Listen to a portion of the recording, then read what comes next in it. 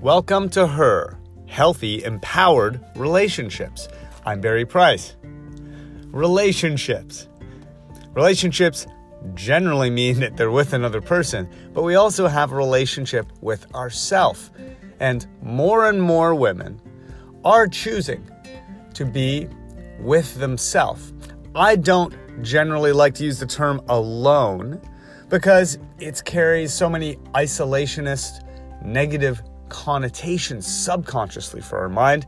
But sometimes we go through phases in our life where we kind of intuitively know we just need some time to ourselves, me time.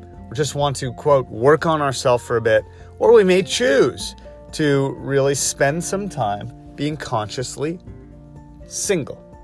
Why? Why would we do this, and how do we do it in a healthy way, and when is it unhealthy? Let's deal with the unhealthy way first. Like Jenny, who got on the phone with me and we were talking about her past relationship disappointments, and she said, look, I've reached a point where I think I'm just better off alone. And she'd been alone for several years. As we delved underneath it, I began to ask Jenny more questions.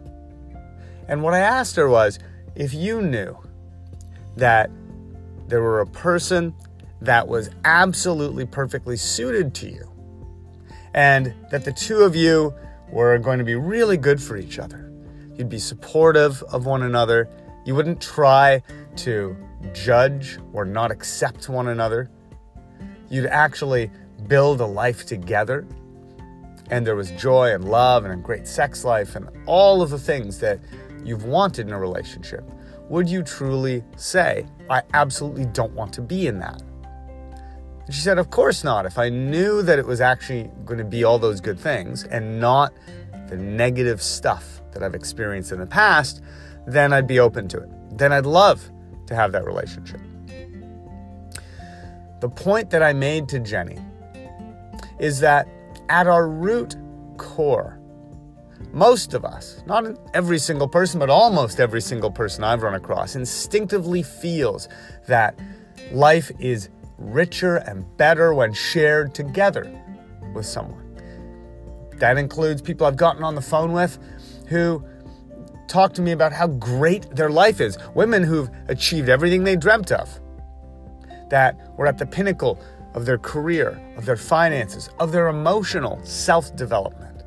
And they said, my life is really good, Barry. I have good friends, a good home, good everything, but I just know that I'm going to enjoy it even more if I can share this with someone. It can be like taking it to that final next level in life. So the unhealthy version of choosing to be alone is when we're doing it because we still have the belief that we can't find something good or healthy.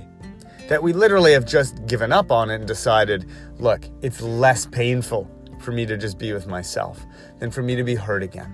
It's a very natural, normal, sane response. If you almost drown in a swimming pool, and you almost drown every time you get in a swimming pool, you're going to want to avoid swimming pools eventually. And your mind will come up with great rationalizations for why. But at the end of the day, if you knew that you could actually swim with ease, enjoy swimming, and it would feel good, then you'd no longer be afraid to do it. So that's the unhealthy version. But there are really healthy, great reasons that we need to take some time with ourselves. First would be if you're coming out of something that was really traumatic, that was very painful, very damaging, something that was a relationship that tried to erase you.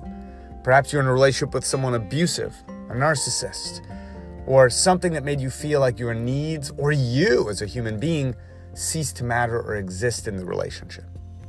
You may need some time to reclaim, rediscover yourself. That makes perfect sense as a time period, a phase we need to go through, of reconnecting to me, to myself. When we're building ourselves up, right? If we're choosing to focus mainly in one area, just on career, as Hannah Roizen talks about in The End of Men, people deferring relationship because they really care the most about building accomplishment and career first. That can be another phase that we go through. if we're facing serious health problems, if we just need to be of service to an ailing or dying parent. There can be phases where we consciously choose to be single because we know that we don't have the bandwidth to share or give to a relationship because it's just not that important to us in this phase. Ultimately, though, almost every road leads back to this feeling that once we feel like our cup is filled, we are happier, more content, more fulfilled, sharing that with another. So just ask yourself today, what phase am I in? What stage am I in? And when do I feel ready to really start working on any of the past pain, past beliefs, or past disappointments so I can enjoy not only knowing how to have a great relationship with myself, but now sharing that with another person. Much love.